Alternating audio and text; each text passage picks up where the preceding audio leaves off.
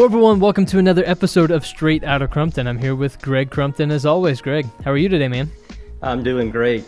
Really excited to be able to talk today. We've got a super guy and I'd love to call a 20-year friend on with us. So it's going to be a good day. Would he agree to be called a 20-year friend of yours? I hope. I hope so too. Well, who are we talking to today, Greg? Why don't you introduce us to our guest? So today on the podcast, we've got a gentleman who for 20 years now I've known, and I was thinking back about it this morning, making notes, and it was either 99 or 2000. I had the pleasure of going to work as a service provider for the company that Dave Jones was the CEO of. And we were a startup company, but we were really good in the data center air conditioning infrastructure market. And I think I would like to say by hard work and a little bit of professionalism, we got an opportunity. And so, Dave, welcome to Straight Outta Crumpton, and glad to have you today. Thank you, Greg. I'm awfully glad to be here. It's always good to talk to you. It's been quite a while since you and I have connected, other than waving at a meeting or something like that in Charlotte. Well, I guess that's a good thing, though, because it gives us time to reminisce a bit and catch up on the general nature of what we're doing. And we started this podcast, Dave, just to talk mainly about relationships.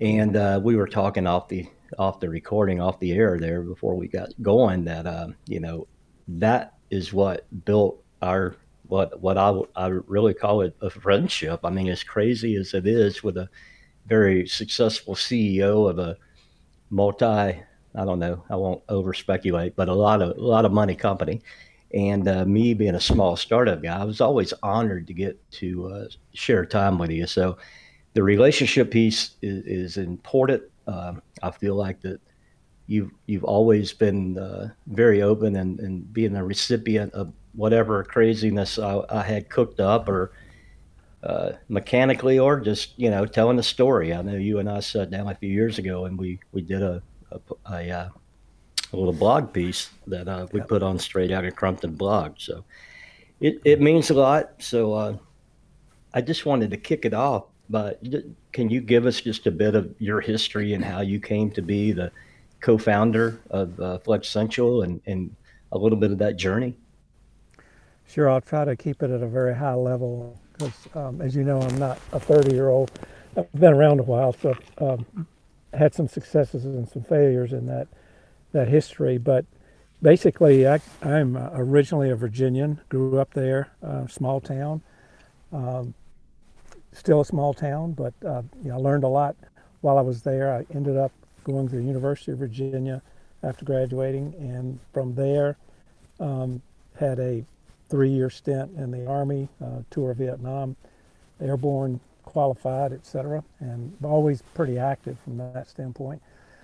And after that, I ended up getting, I guess, a trail through what was I call technology, but it really started out in the telephone industry, local telephony, and I grew in that for about 7 years. Left there because this was in Tampa, Florida, and left there because I had married and I wanted to move back to Virginia. I just missed the seasons and the land that I love, I guess, tritely say. Ended up working in a regulatory commission there that regulated the telephone industry, which drove through the breakup of the Bell system.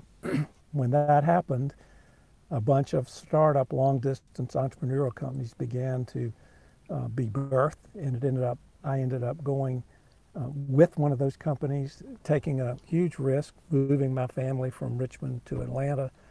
And I laugh today because the CEO of the company was a fellow named Gene Gabbard. His right hand was a guy named Cam Lanier, who's out of West Point, Georgia. But nonetheless, they offered me 5,000 stock options, and I didn't even know what that was. And I said, okay, sounds like a good idea. And so we did that.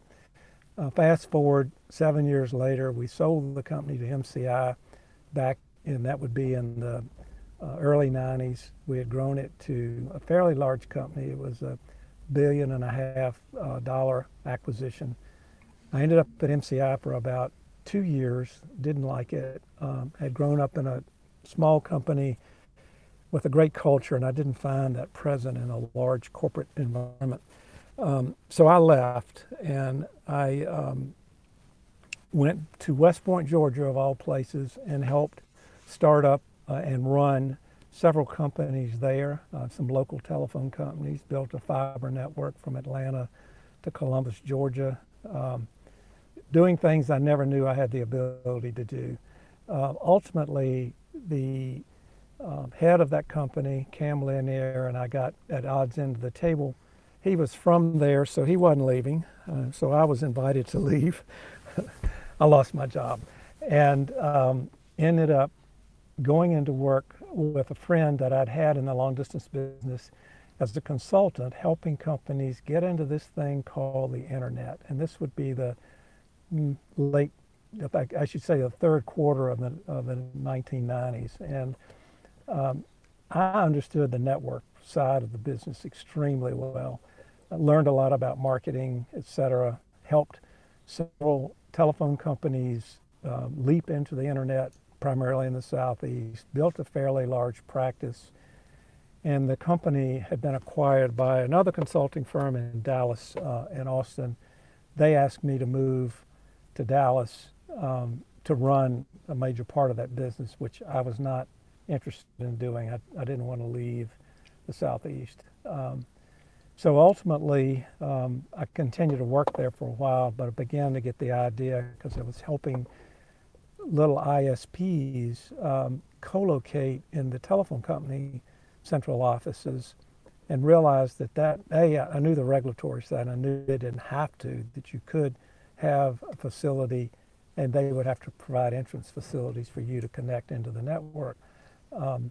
And I began thinking, this could work. This thing called data centers that I'm beginning to see come out, that's nothing but a central office, basically. And a friend of mine, who's still a very close friend, named Nick Cottian, showed up one day at my office, and he said, I've got an idea. And it turned out I had the same idea. And so we wrote a business plan. And that business plan was ultimately what birthed Peak 10. And this would be in the 1999 time frame. We went to an attorney in Charlotte and laid out the plan. We went to an accounting firm, a fellow named Mike McGuire, whom, Greg, you probably know who that is. Mike went on to become the CEO of Grant Thornton Accounting. Yeah, he's done well. Yeah, but at any rate, our attorney said, well, you need to go away and come back with between $1 and $2 million before you can start this business, because it's going to be very capital intensive. So I said, okay, and we went away, came back 6 weeks later with a commitment for $1.5 million, and our attorney about fell out of his chair. Couldn't believe it. And he said, how did you do that? I said, well, I haven't burned a lot of bridges, and I've made a lot of friends along the way, and those friends believe in me, and they know that the money that they're willing to put up, they have to be able to throw that check in the trash can if it doesn't work. And he said, well, damn. Okay, off we went. We had the plans pretty much in place, but building our first data center in Jacksonville, Florida. We said we need to raise more than $1.5 million, so we started another round of financing, and that's how we got introduced to private equity. But basically, initially, we raised another $4 million by the August of that year to build a data center in Charlotte. And at the same time, it took about $4 million to build this data center. We'd raised 5.5. We didn't have enough money to build Charlotte, but we had already started talking to private equity, ended up Seaport Capital, with another a young private equity firm in Charlotte, Frontier Capital, committed $18.5 million. And that allowed us to pay everybody in Charlotte, because we had basically built the center but couldn't open it because we hadn't paid them.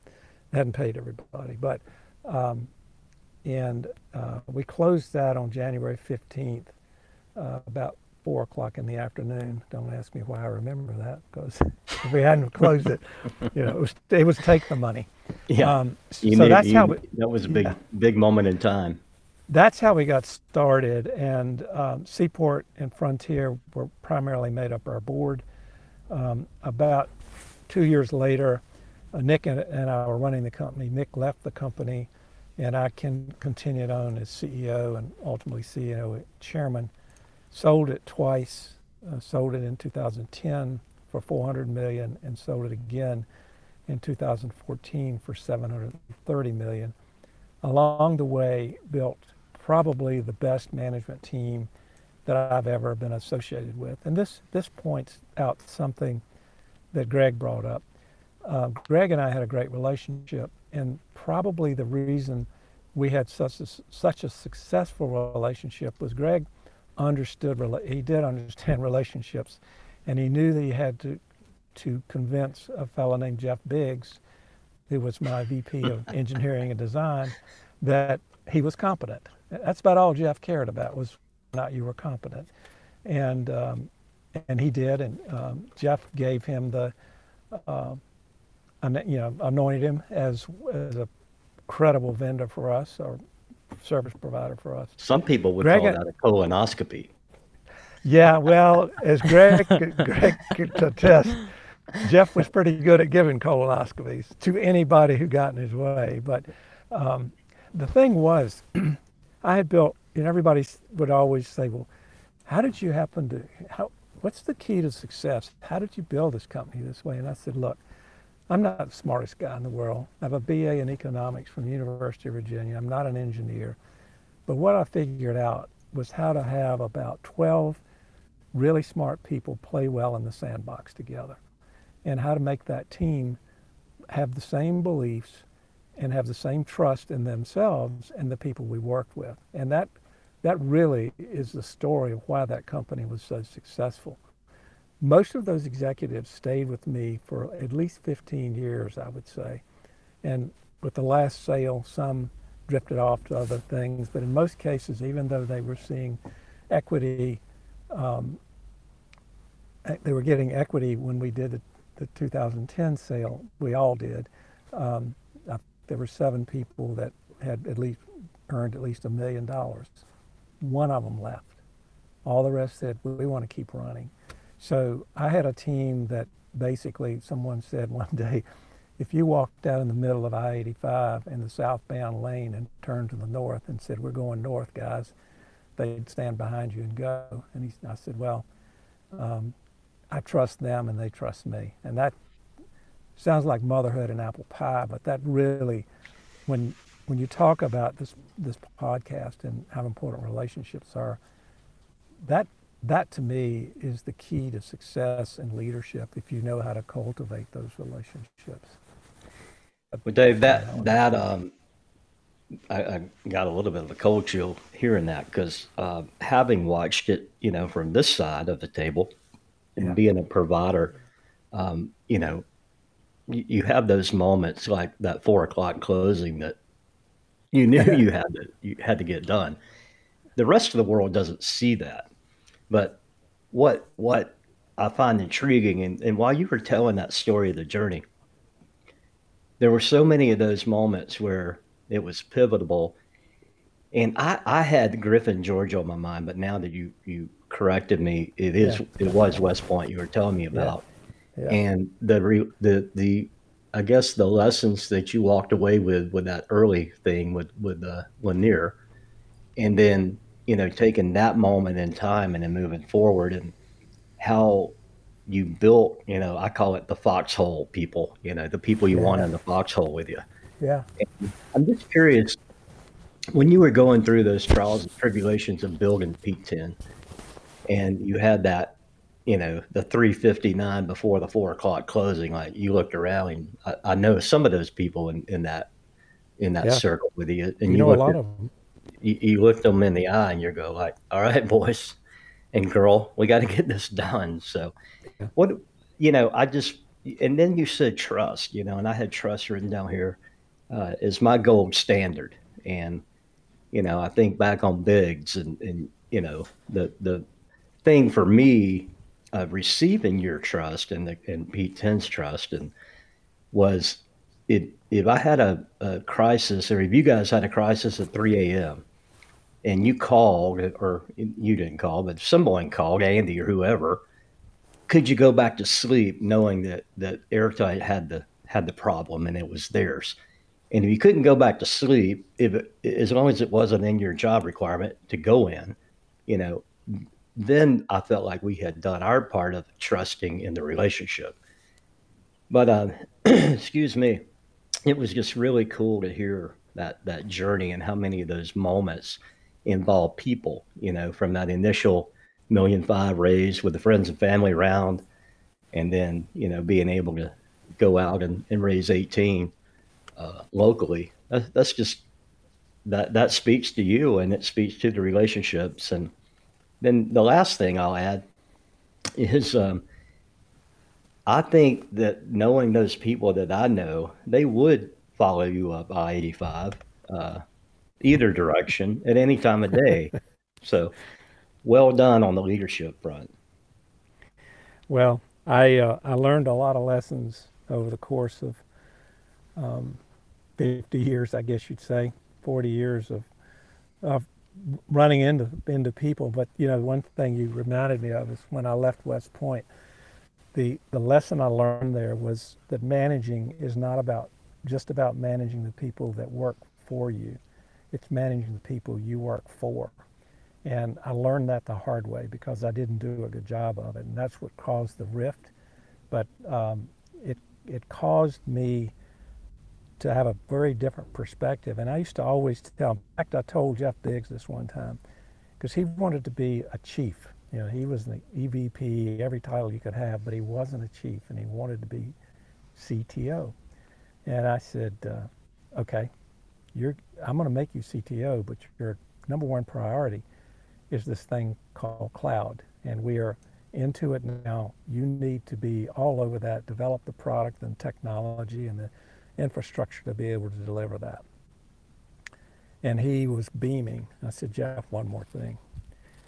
A title, going up a ladder in a title, requires you to take on more responsibility and give up rights. And he kind of looked at me and said, a title is not an entitlement. The guy who answers the phone at 3 o'clock in the morning at the service desk has more rights than you do. You understand what I'm talking about?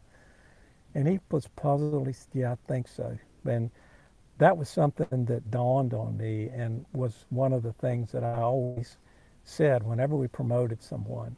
I always made sure they understood they had just given up a bunch of rights. And I looked at him and I said, look, I don't have any rights here. I have all the responsibility. I'm responsible to make sure you have a job that challenges you. And I said, so think of it that way. Well, it went on, and Jeff, after 6 months, to your point, Greg, every time there was a problem at a data center, Jeff would drop, this, he would drop everything, hop on a plane and go to Jacksonville, go to Cincinnati, go wherever it was. And guess what was not getting done? Cloud The services. cloud. And I brought him in. I said, Jeff, you're not a CTO. And he looked at me. I said, what did I ask you is the primary thing to do? And he kind of looked down. He said, develop cloud. And I said, your love is this data center. Your love is the mechanical side of this business. And you have a photographic memory. One of the smartest people I've known ever. But you can't do both. And so I gave him another something in his title, but I said, I can't have you as CTO. He never lost a stride. He never backed down. He went right on. And to this day, his love is the technical side of things. But I had made a mistake. I didn't know it, but I made a mistake by getting that title. But at the same time, I respected him enough and so much to make sure that he understood why I couldn't keep him there, and he didn't hold that. He didn't go off and stick his nose in the ground about it. And one of the challenges you have as a leader is to understand the individual contributor as well as the millennial who doesn't, you could go all about that. And that's where humility comes in. If you don't have humility, you can't, in essence, try to put yourself in their shoes, but understand that you're not given the leadership capabilities you have, because unless people respect you and know that it's the old stat, we've all heard it. People don't care how much you know until they know how much you care. Yeah. And that was something that was always important to me. And the same thing worked with you, Greg. I wanted to know who you were, just know enough about you, because you were critical to me. And I needed to know, if I needed to call you, that it wasn't going to be that jerk at Peak 10 who's the CEO. I've got to jump through these hoops to get there. I'm going to do it because I know Dave and he needs my help. He wouldn't call me if I didn't. And that's the way I've always looked at it. So I'm sorry to get on a dissertation, but that's kind of one of the things that hit me. Well, that means the world to me. And I know the folks that are, I will call fortunate or lucky enough to get to listen to this will appreciate it. So, it's so freaking touching to hear how, like, even Biggs, Jeff's he's the guy, he's the tough guy. And to listen to you of how you were able to, think through that process and help him stay in the winning position, that's an awesome story. And, the other side of the coin is, like I said a while ago, when we're on the service side of just being there saying, my job was always to figure out how to say yes more than how to say no. And Yeah. I think about people like Ray Capone and the stuff that we Yeah. built. And, I've got a picture that I've kept for years and years of I had this orange watch face. I don't know why I had it, but it was like 12:15 in the morning, and we were packaging up one of those portable units to send from Charlotte to Raleigh on a record truck. And I remember taking that moment in time on my phone, just taking a picture of that clock saying, this is why we do this. This is why we say yes. This is why you answer the phone at 3 a.m., whatever. But that all goes back to that trust and that relationship. So I get it. It's just strong. So one thing that stood out in my mind this morning when I was making my notes was, you're a bicyclist or have been and Yeah. for years. I remember you having a riding jersey, and you had a picture, and it on your right hip, I think, of that jersey was my company logo. That's And right. I remember how proud I was to be able to help that cause. And I can't remember what you were riding for, but it was to giving back to somebody. And I remember how proud I was to be able to say, man, we did our little part on that. And having that little logo down there was a cool story. Do you remember that? Absolutely, I remember it. And I can follow that up a little bit to tell you that kit was a kit that I designed, and it was unique in that it was a gray, blue and orange. Blue and orange are my favorite colors, probably because I went to Virginia. But Cavaliers, right? yeah. And the main part of that jersey and the pants to it was light gray, and it had the topography of Peak 10 in it. It looked like a topographical map. Oh, cool. And I had it was a Peak 10 jersey and bottoms, bibs that they call them, and I had them made up for the company. And I'm part owner in a bike shop, so I was able to do all that at cost. But that kit has been actually it's around the world. A friend of mine, one of the guys that worked in the bike shop, I gave him the kit. He went to Italy to ride with a team over there and had the kit. And this guy in Italy liked it so much that he gave it to him. And he said, so Dave, sometime when you are looking somewhere at someone riding in France or Italy, you don't be surprised if you don't see a T10 kit.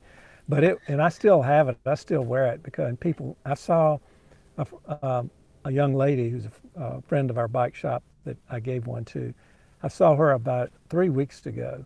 I didn't know who it was. I saw that kit and I said, oh my gosh, that kit really does look sharp. But yes, your logo is plastered right on the back pocket of that jersey, so people see it. And that was Well, important to me that you were willing to do that.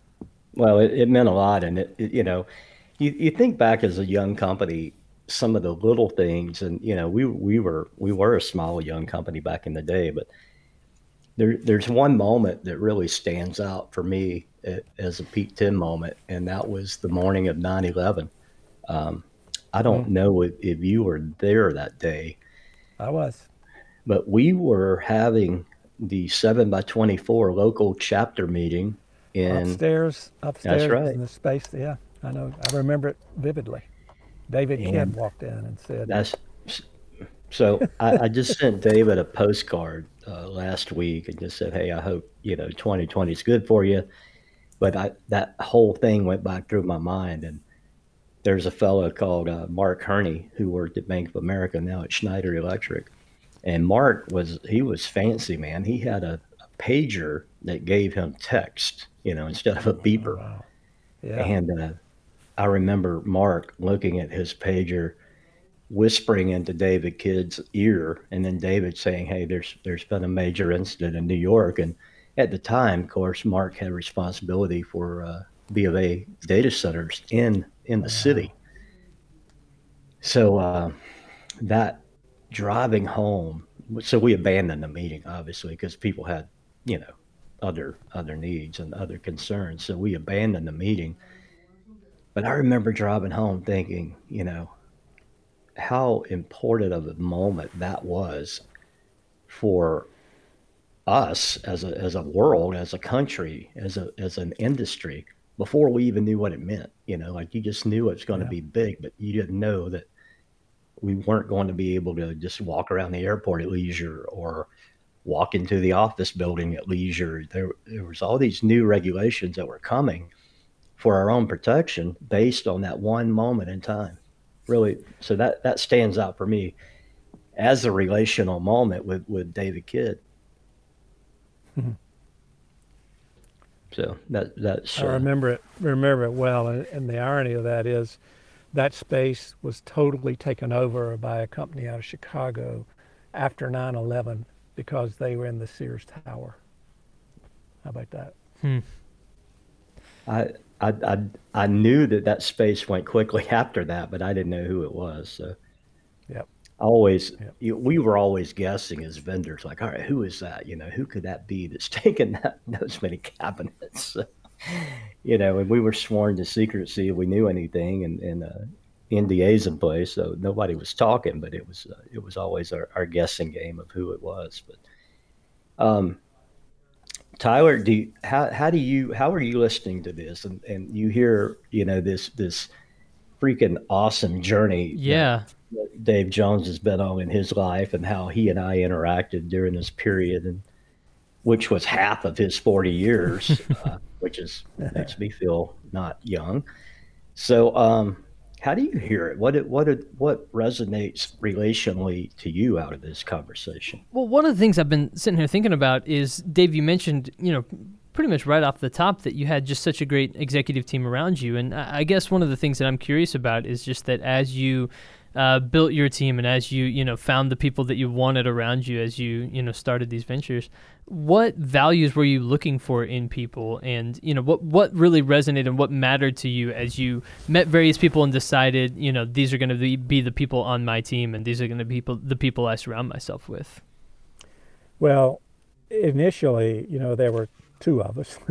Then there were three of us. And I always laugh about this because we hired our CFO in June of 2000. So it was really about 4 months after we had formed the company. And And Tyler, he's a great dude too. yeah, and he Yeah. continues to be the CFO Yeah. of Flexential. Hmm.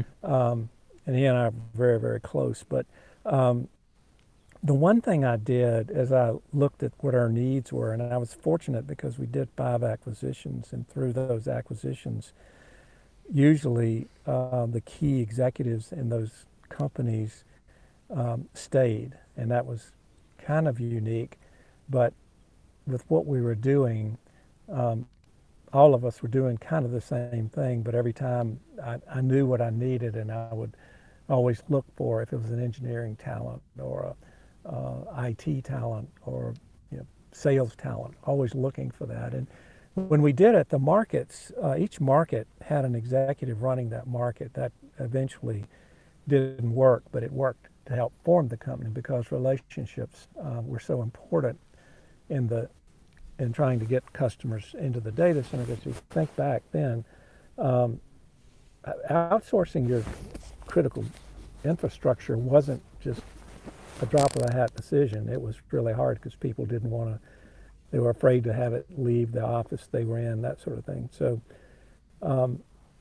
as we grew, we had these executives in markets, and several of them ended up taking on bigger responsibilities. And the reason we were able to do that is I saw, and we saw how they operated, and we knew they could be trusted. We knew they were good leaders, et cetera. Also, whenever we did hire anyone, I would never, this is not unique, I would never agree to hire someone unless they passed the litmus test of meeting with the other executives and getting thumbs up from them. Because, I mean, to Greg's point, we were going to be in the trenches together, and this is a tough business. And in most cases, most of us had never had experience presenting to a board that were private equity investors, et cetera, and building relationships with private equity. So I had to have executives who had presence, who I knew could stand up in front of a crowd without making a complete fool of themselves, like I tended to do sometimes, but also people that weren't hesitant to make decisions. And that was the one thing I would always look for. And I would tell them, look, this is your job to do. I'm here to support you, but the one thing I can't stand is, and this is sometimes where some people didn't work out, I can't stand for something to be 100% perfect before it's executed. And they would look at me and I said, it's too late. You get to 80%, you want my approval, you got it. I said, if I know you got 80% of this product or this installation or whatever it is under control, go.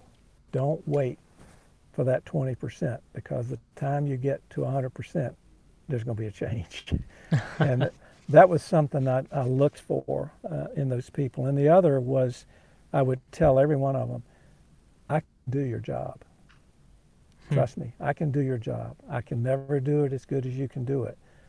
But if you need me to do your job, to stand behind you and take over for you, I will do that.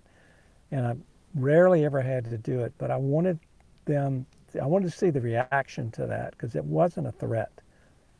It was just let them know that I believe in them. I look at that as a term of endearment almost. Yeah. Yeah. Greg, I have to tell the story. I remembered it the other day. Ryan Kennedy, you know him well, right? Yeah. He's probably told you this. I went out and met with him. This is Adam Power, and I went out and met with him, and I love the company. And I was at lunch, or we were eating lunch there. He said, Dave, the first time I met you? I said, no, I don't know. He said, well, I worked for the power service company. I can't think of their name now. You would know what it is, but it was Moore. a Sunday morning. Yeah, that's what it was, Moore.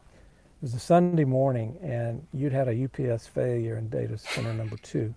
Yeah. I said, yeah, I remember that. He said, I walked into this power room, and I looked down at the bottom of the UPS, and there you were with a wrench in your hand. I said, yeah, what you probably didn't know is I didn't know what the hell I was doing with the wrench in my hand, but I said I was going to be there. And he said, that told me what kind of leader you were. And I said, well, Ryan, I mean, that's how I did things. I would never, that goes to back to my point. I may not do your job well, but I'm never afraid to do any job in that company. And that wasn't something I did to make people feel good.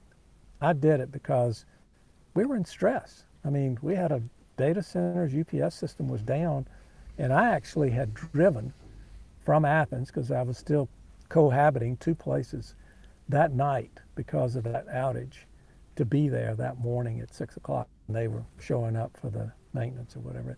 And actually, I think, go back to Jeff Biggs, I think he instilled a little bit of that in me, but I also knew that nothing gets a team behind you more than them knowing that you're there for them. And that's the only way I could do Absolutely. it, was to be there. So anyway, So well said. I don't know if I answered your question, but I got into a tirade there.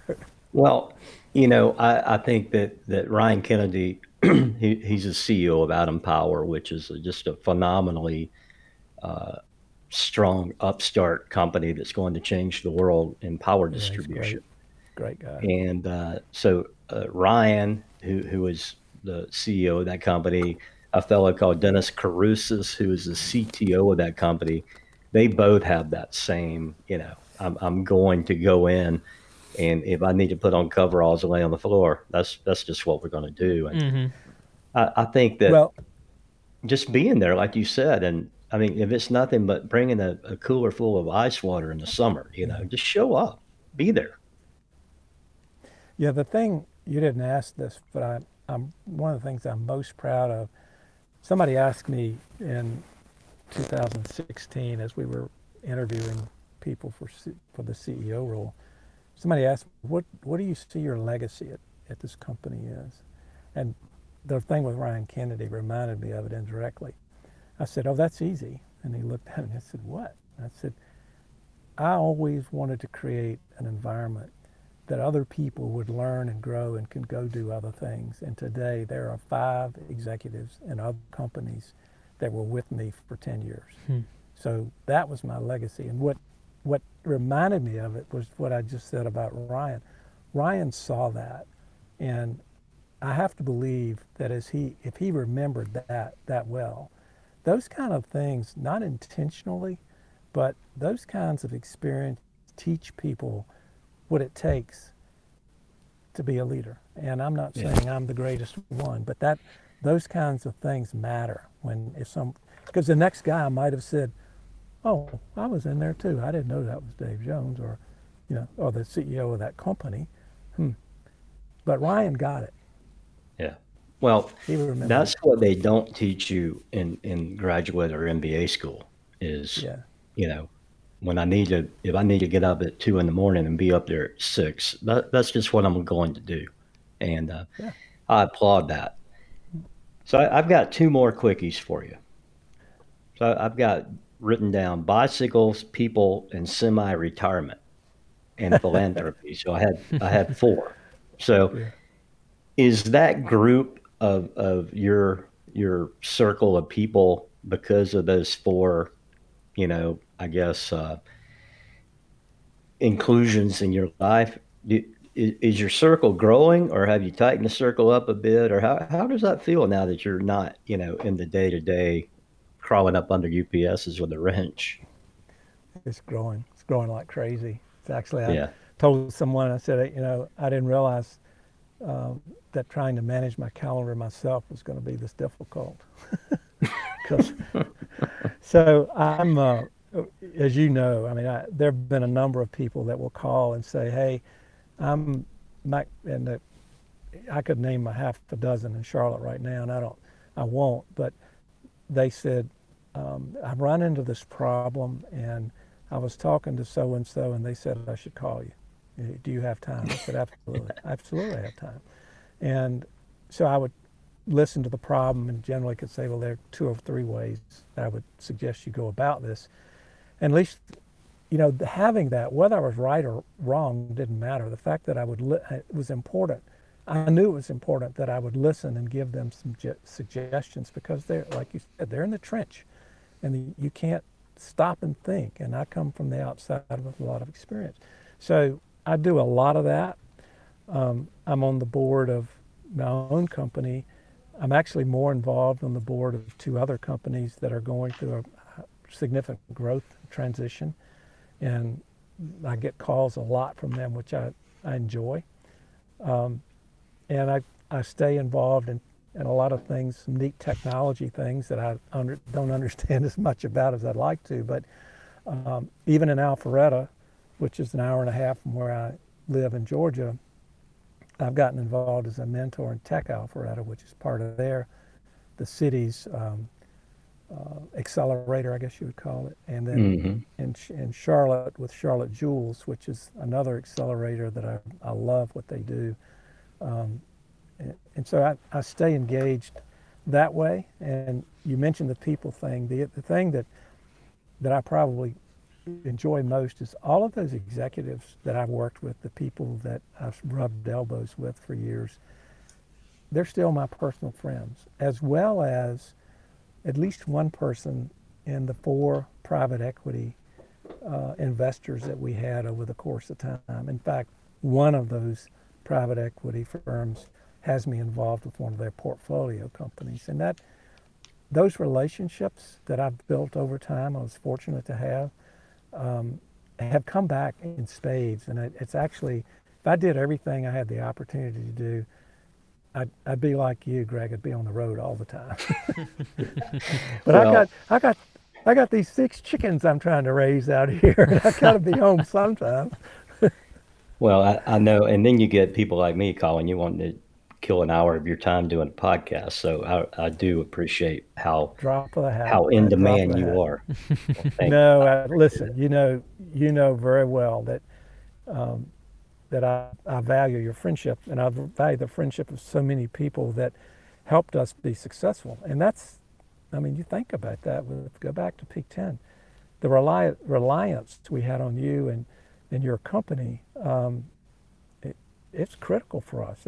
I mean, if you, hate to put the pressure on you, but if you hadn't been able to respond and to understand us, how we operated, there's nothing perfect about a data center. It's always going to have some kind of problem. And being able to trust the people that support you, um, it, that's that's what it's all about. Well, I do appreciate that, and it was definitely a mutual feeling. And so I think to protect your calendar, because I know it's in high demand, that just I Yeah. guess in closing, I'd like to ask you just one more thing, Mhm. and you can be as succinct or as onward looking and onward thinking as you want. But if you were the king for the day, and you could anoint people a gift of knowledge or being led or taught something, what do you think that your number one thing to people would be? You say, "Hey, I'm Dave Jones. I think you're what, 58 now? So I'm 58 years old." Yeah, at And almost 20, at almost 20 yet, at 25 yet. No, it's not so really. what would that nugget be that you could deliver to a young person or a middle-aged person that was like, at a point where they needed to hear something? What would that something be? Hmm. It's funny you'd ask that because I keep thinking of things that I want to tell people to do to be better at what they do. And this is something I read a long time ago, but I've really come back to it. Actually, I was reading a book on negotiating, and it came through that so clearly to me. It's a simple thing. Listen intently. Hmm. When you're in a relationship, listen intently. And you could make it as simple as I got nailed for this one time. Um, I was in a meeting, and actually I read a book about this, and it said, you know, listening, you need to listen when people want to talk to you. And one of the examples it gave of, you know, not spending the time you need to spend. Well, I had an executive in Richmond, and I had a flight like at 5 o'clock, and at 2 o'clock, he said, "Dave, I need to spend some time with you." And my first reaction was, "Mark, I got to leave here in an hour and a half to make my flight." And I said, "Wait a minute. I need to listen to what he wants to talk to me about." Hmm. And I sat down, I missed my flight. And those 2 hours were probably the most valuable lesson to me and valuable to that individual who today, if I called him right now and said, "Hey, Mark, I'm coming to Richmond. I need to talk to you about a personal problem," he'd say, "When are you going to be here?" Yep. And I know it's because I took the time, but the thing is, when you're in a relationship, business relationship, whether it's someone working with you, a negotiation on a contract, whatever it is, by listening intently, you have to put yourself in the shoes of the other person and try to understand what are they trying to accomplish. So I've got to listen to know what that is, to understand how can I walk away from this successful, whether it's a personal thing, whether it's this one I've had to learn, your wife, your daughter-in-law, but you have, because there's so many times I want to say, but I've said, no, I've got to listen here. I've got to really understand, may not be my point of view, but if you can undertake the art of listening intently, you would not believe, and I'm not as good at it as I sound like, you would not believe the results. Well, that's definitely great to hear. And it's funny because I read a quote yesterday that said the word listen and silent have the same letters in them. And if you rearrange them, you can't be silent, or you can't listen if you're not silent. So I thought that was pretty cool. And then for you to tie that in, that's I guess I read it at the right time. Yeah, I never realized what that was. But one of the characteristics I always had was not, and you probably have seen this in me, is I don't talk a whole lot at first. And and one of the reasons I don't is because I'm not that smart. And what I'll do is listen to try to understand exactly what's going on before I make an idiot of myself, which I tend to do anyway, and say something that doesn't make any sense. But I learned, I think, early on, you've got to listen. You better listen before you start talking. And then later on, here in the last couple of years, I've realized that listening intently, number one, it prevents you from looking like an idiot if you listen. And I'm being facetious when I say that, but no, it really, it is not easy. It's something and you it really matters. have to cultivate. Yeah. It matters to that person that you are listening to. Yeah. So, It's not a matter of just listening. It's a matter of listening with purpose. That's it. Yeah. Right. Anyway, sorry. I think that's a John Maxwell word, if I remember right. He's all about It may being be. intentional. Yeah. Well, thank you for those. That's great. Now, I mean, I can sit here now. I got 20 more minutes worth of notes to write off of what you've talked about. So No kidding.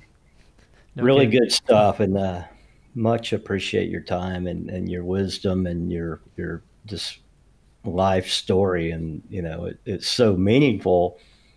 If I didn't know you, it would be really cool to hear. But knowing you and being able to kind of juxtapose real life with what I just heard, I'm like, that's so cool to be able to kind of track parallel with what you're talking about, having watched it, from my vision. So thank you for joining us today.